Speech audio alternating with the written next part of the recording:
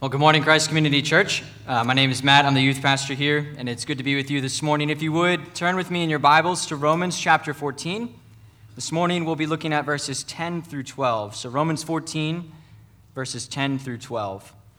As you're turning there, the key truth that I'd like to introduce you to that we're going to explore in this passage this morning is this. Because God alone is judge, we get to focus on building up one another as siblings in Christ. Let me read that again for us. Because God alone is judge, we get to focus on building up one another as siblings in Christ. So let's turn our attention to the reading of God's word this morning and hear his word to us, his people. This is Romans 14, 10 through 12. Why do you pass judgment on your brother or sister? Or you, why do you despise your brother or sister? For we will all stand before the judgment seat of God. For it is written, As I live, says the Lord, every knee shall bow to me, and every tongue shall confess to God. So then, each of us will give an account of himself or herself to God. This is the word of the Lord. Thanks be to God. Now, in this part of Romans, as we have begun the last leg of our Romans series, picking up in chapter 14, Paul has been showing us how all of the beautiful theology of the gospel, those early chapters of Romans that are very well known, he's shown us how that theology must shape the way we live in unity with one another as God's people. And if you remember, the Christians at the Roman church, they divided up over several issues. They had formed different teams, different squads, different tribes, and they were fighting about who had it most right. Who was most loved? Who had all of their I's dotted and their T's crossed in just the right ways? And yet Paul is showing them that drawing up sides like that, dividing into different groups within the body of Christ, that's not the way the gospel calls us to live. And he's been calling them to a better way. He's been saying, listen, the areas where you disagree, come together in hospitality. Come together not to bicker and quarrel over opinions, but come together to love one another, to welcome each other as of these debates they were on. Paul's saying, listen, before the Lord, these debates, these are not do it of sin, but it's a matter of how to live out the gospel. He's saying, whichever side you take, do it unto the glory of God, for his honor, and do it out of love for your neighbor, to build one another up. Do it with thanksgiving. And now, in these few verses here, Paul's going to zoom in on our heart's motivations and really look at what is it that drives us to judge our brothers and sisters in Christ. And then, at the same time as he's zooming in on our hearts, he wants to zoom out and give us a full, wide-angle perspective on God's sole status as judge. He wants to remind us that the Lord alone is judge of all that he has made, not us. And so like a good eye doctor, Paul is helping us see things clearly. He's zooming in on what we need to zoom in on, focusing on our hearts. And he's zooming out to give us the full picture and remind us who our God is and what our role is as his people. And so, as we dig into this text and we see that, our usual practice with our sermons is we begin with a question.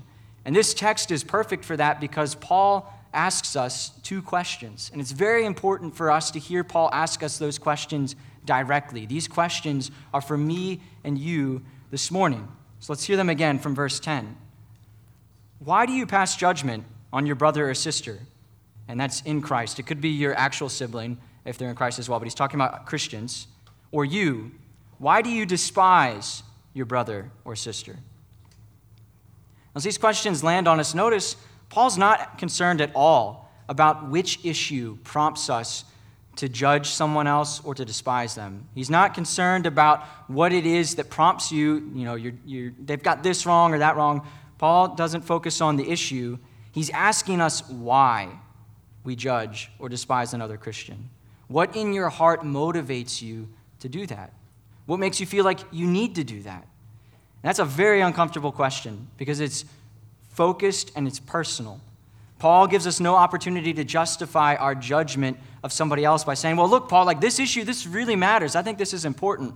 No, Paul knows that our judgment of our brothers and sisters in Christ, our derision, our condescension, looking down on them, he knows that that is a symptom of a deeper issue in our hearts, and we have to confront it. Paul won't let us dodge the real issue in our hearts by making a mountain out of somebody else's molehill. Now, Paul is asking you and he's asking me these questions. What is driving us to pass judgment and to despise our brother and sister in Christ? So why do we do these things?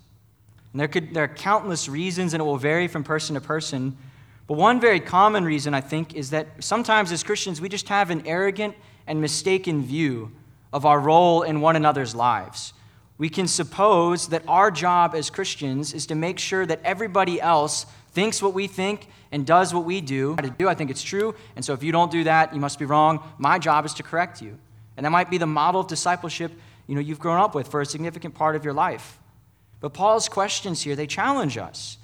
He knows theology and doctrine and all of these things, they matter. But Paul also knows that there's a big difference between correcting somebody just because you think they're wrong and sharing your theology because you believe it's true and helpful and will build somebody up. The difference there is the difference between the armchair quarterback who screams at the TV, I should have done this, while you are eating your snacks. It's the difference between that and being a good coach who knows your players well and knows just what it's going to take to help them grow and get better at the game. You're in their lives and you're part of their life and you're building them up. That's the difference here between judging and building up. And so sometimes we just arrogantly think, our job is to make sure everybody does what we're doing. We think that's what it means to be a faithful Christian. Another reason we might judge or despise one another as Christians is envy. We can look down at or judge another Christian because we envy something they have or something they're getting to do in their life in God's providence. And so maybe like Martha towards Mary, you envy somebody else's joy in their discipleship. You see the way they're living their life and they seem carefree compared to you. And you just feel bogged down in life. You're consumed by what needs to be done, and you just feel maybe dry in your worship and discipleship. And so instead of praying for more joy for yourself, you give into fault-finding and cynicism, and you're just thinking to yourself, there's no way, they're taking life seriously if they have that much joy. If they were taking things seriously, they'd be as anxious and stressed out as I am. And so you fault-find in that brother or sister. Or maybe like the older brother from Jesus' parable of the two sons, you envy God's prodigal, his generous grace towards a formerly rebellious younger brother or sister, somebody who sinned big and lived to tell about it. And there's that part of your heart that kind of wishes you got to go and sin in that way, as if that sin were better than what you have in Jesus. And all the while in your life, like the older brother, you've been following the rules, but you feel really lackluster about it. And so you get bitter when you see somebody else receive grace after having so much obvious sin in their life and now being filled with joy, and you envy that, and you resent them and you despise them. So envy of all kinds can fuel our judgment and our derision of other Christians. And an even deeper reason, and one that I think lurks beneath many of the others, is insecurity in our relationship with God. Insecurity in our relationship with God. What I mean is a lack of assurance that God loves you personally. Not a lack of belief that God is love and that he loves his people, but when we have insecurity in our relationship with God, we have insecurity about the fact that he loves me, that he loves who I am, that he loves my story, that he is a part of my life, and he is good to me.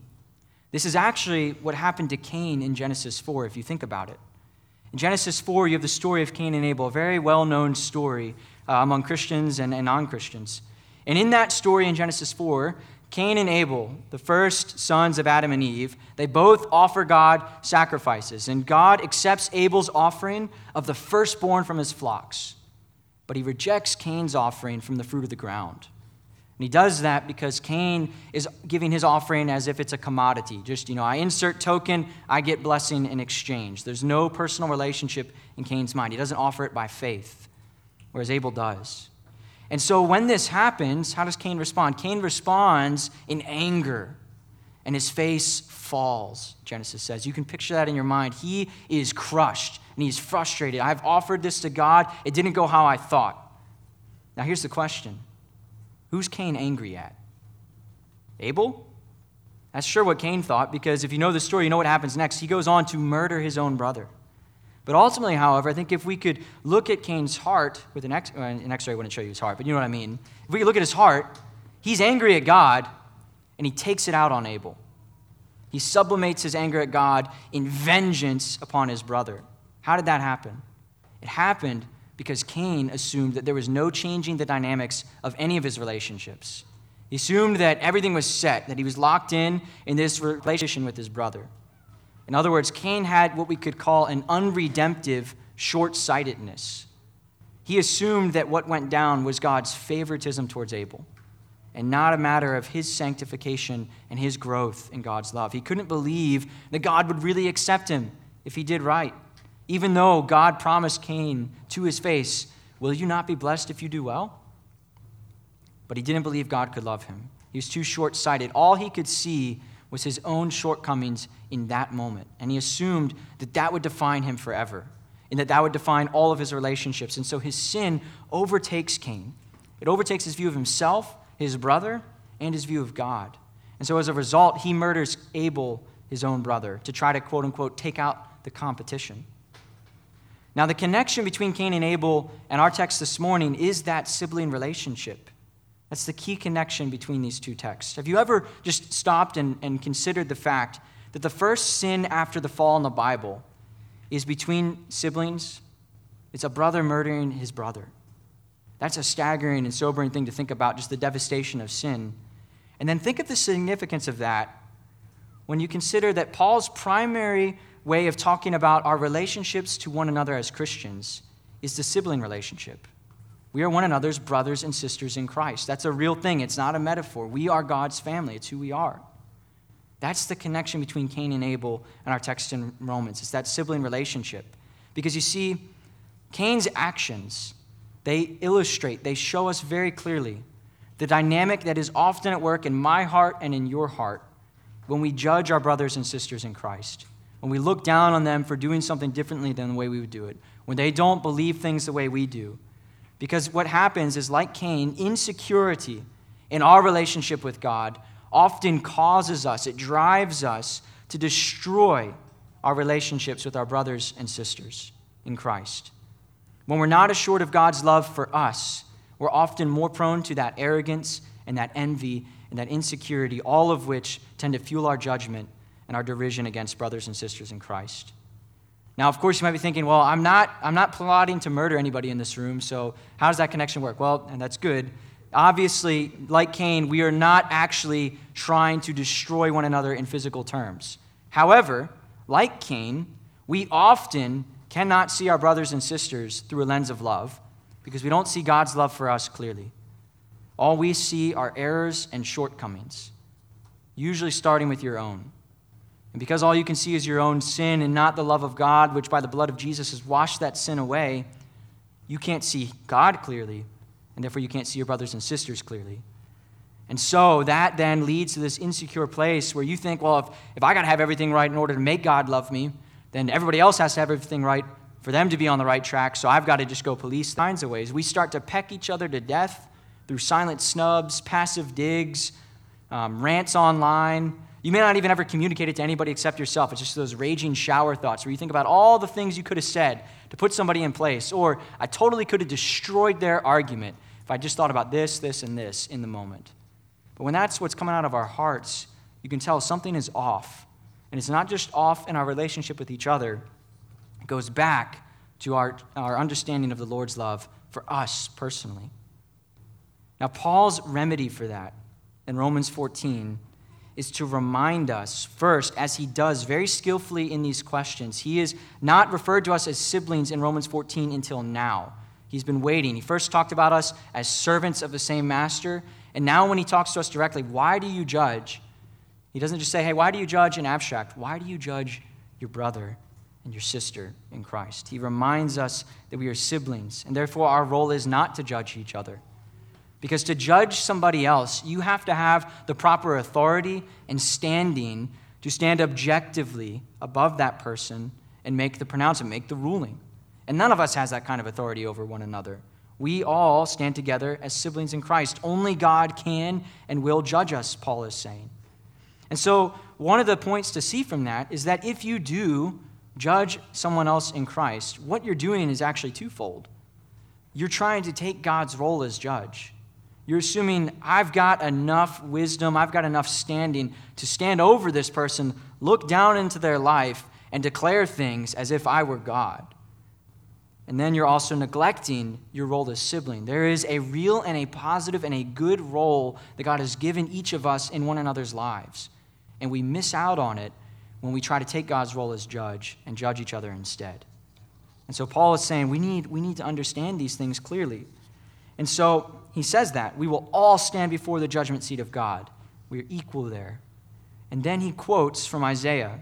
And so if you would, flip to Isaiah with me. This is worth looking at in context to see what Paul is doing here. So in verse 11 of Romans 14, he is quoting from Isaiah 45.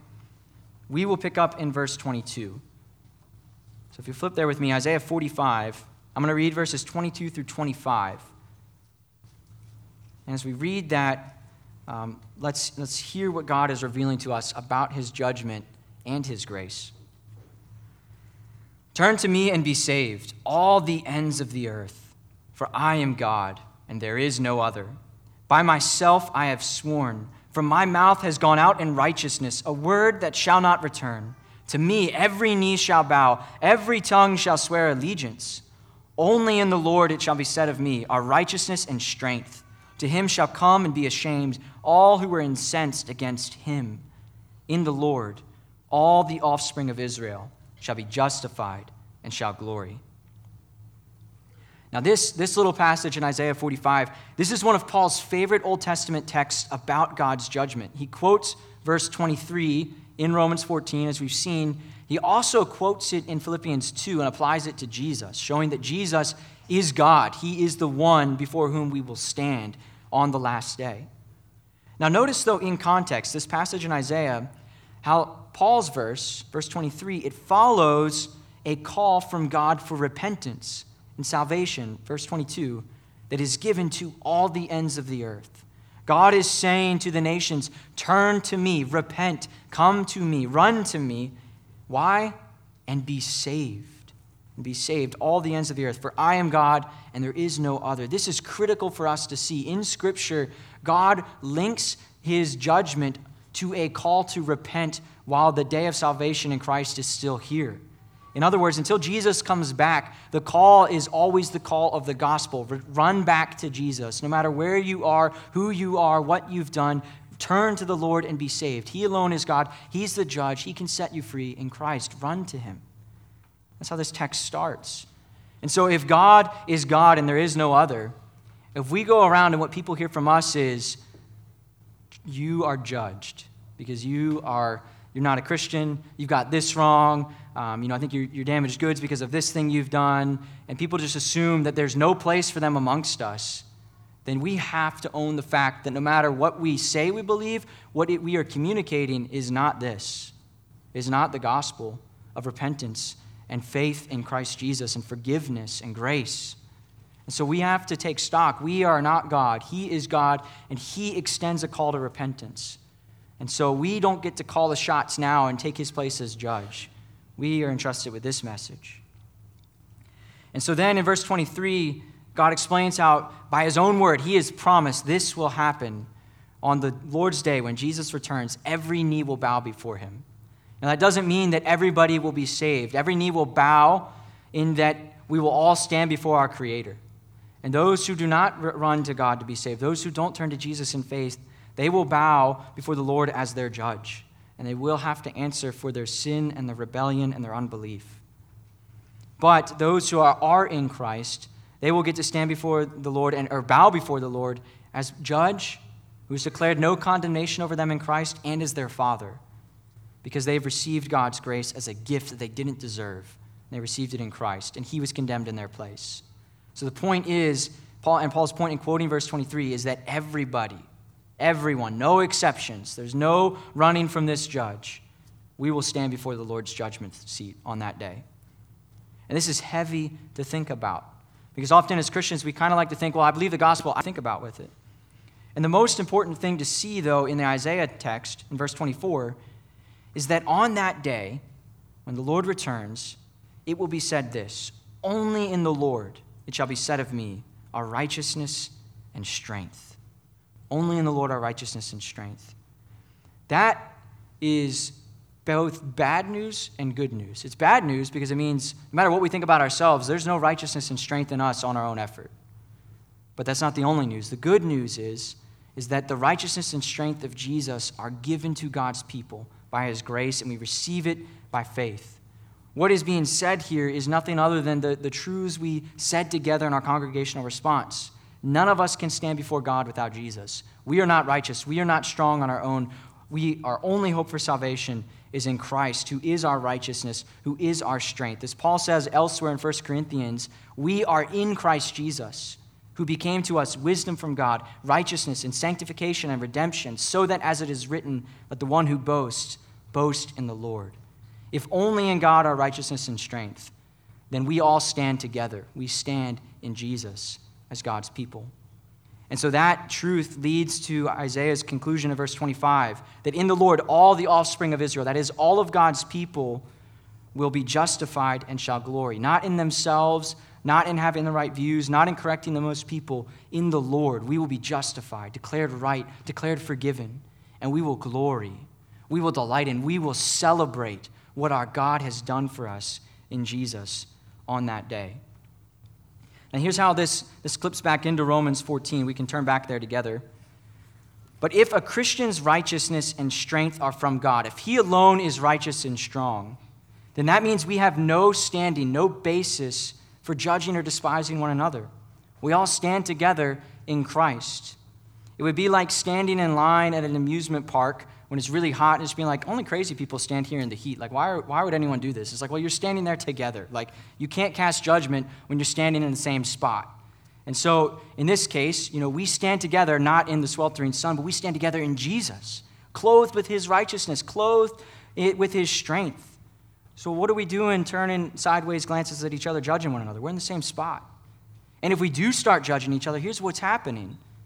You're not judging that person. You're judging God's work in that person's life. You're trying to put God in the dock, essentially, for not parenting his kids better. Because you think, well, this person, this Christian here, they say they're a Christian, but they're doing this, or they don't think this, or their doctrine, I don't know. And so you start judging them. But what you're doing is you're really judging the Lord, because he is their Father. And the righteousness and the strength they have is from him. And so maybe you are pointing to something in somebody's life that does need to be addressed. But here's the thing. Do you think God's not aware of that?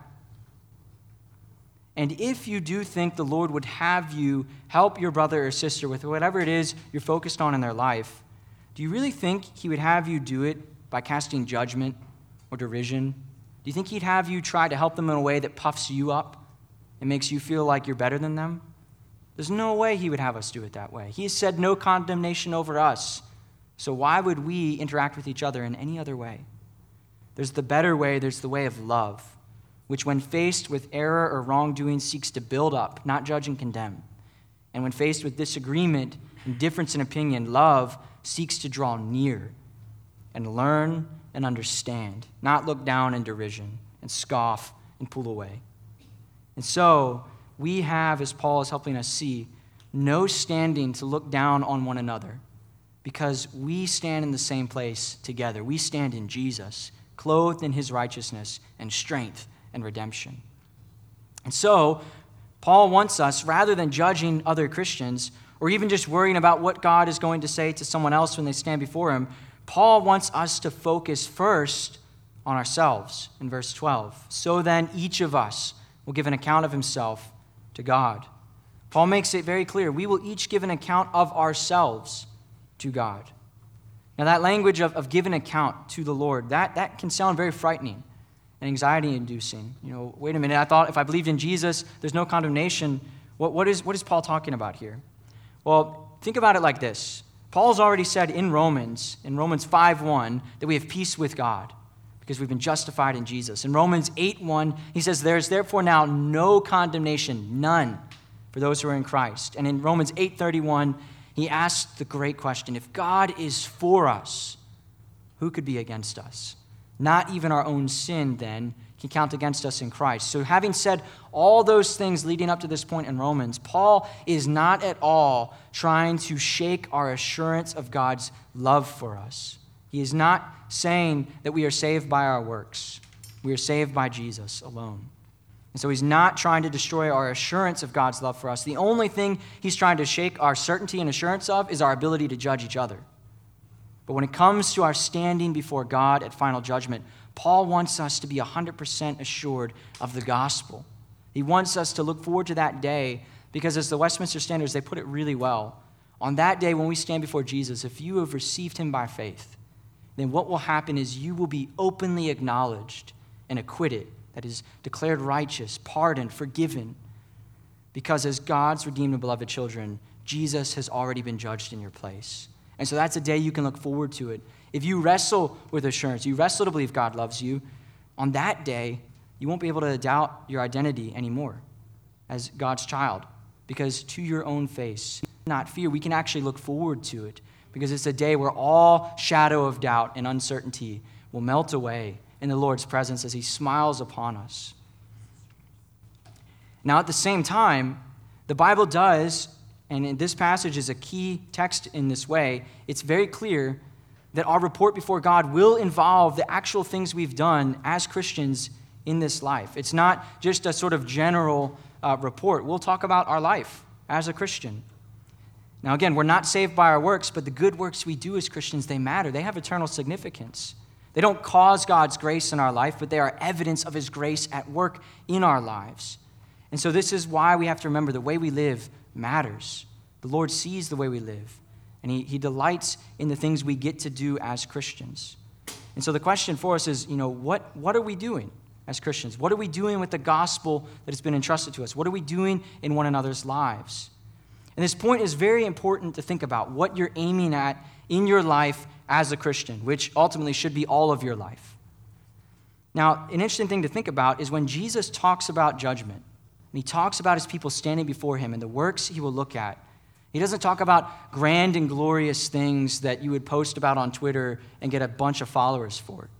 The works Jesus highlights in Matthew 25 are very ordinary, and they're always relational. For example, think about the things that Jesus highlights when he talks about the final judgment in Matthew 25, verses 31 through 46.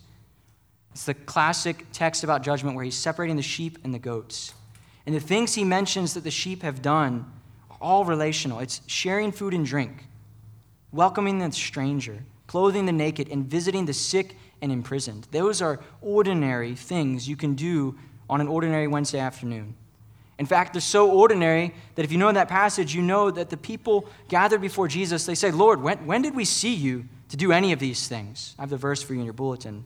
But they're shocked. They're thinking, these just seemed like everyday things. Like, when did we see you for this to happen? And notice how Jesus responds. He says, truly, I say to you, as you did it to one of the least of these, my brothers, you did it to me. Did you catch how he talked about the people they did these things to? They did it to their brothers and their sisters in Christ. Jesus is talking about the things we do to build each other up in very simple, very ordinary ways. These things are so important to him that they're the things he's going to want to talk about most when we report to him on that last day. These everyday acts of hospitality and love that Jesus is talking about there in Matthew 25, that Paul is talking about here in Romans 14, this is the heartbeat of our life together as Christians. These are the most important opportunities that God entrusts to us, that we get to grow in faithfulness with. Now, sometimes, though, as you're going through life, you get in your rhythm to think about this as the school year's coming up on an end. Your schedule's about to change. It's a good time for self-reflection. And one creative way you can see some opportunities that God has given you that you're just not noticing is work backwards. Work backwards from the places you find yourself judging other Christians. And then recognize your judgment and derision in that space, that's jamming up your ability to participate in a positive and a proactive way in the life you have in Jesus. So start there and ask yourself these questions. Where are you critical of other Christians?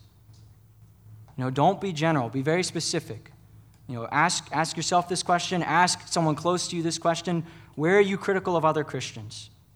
And then, and this is key, how might that become a space where you are devoted to building up your siblings in Christ?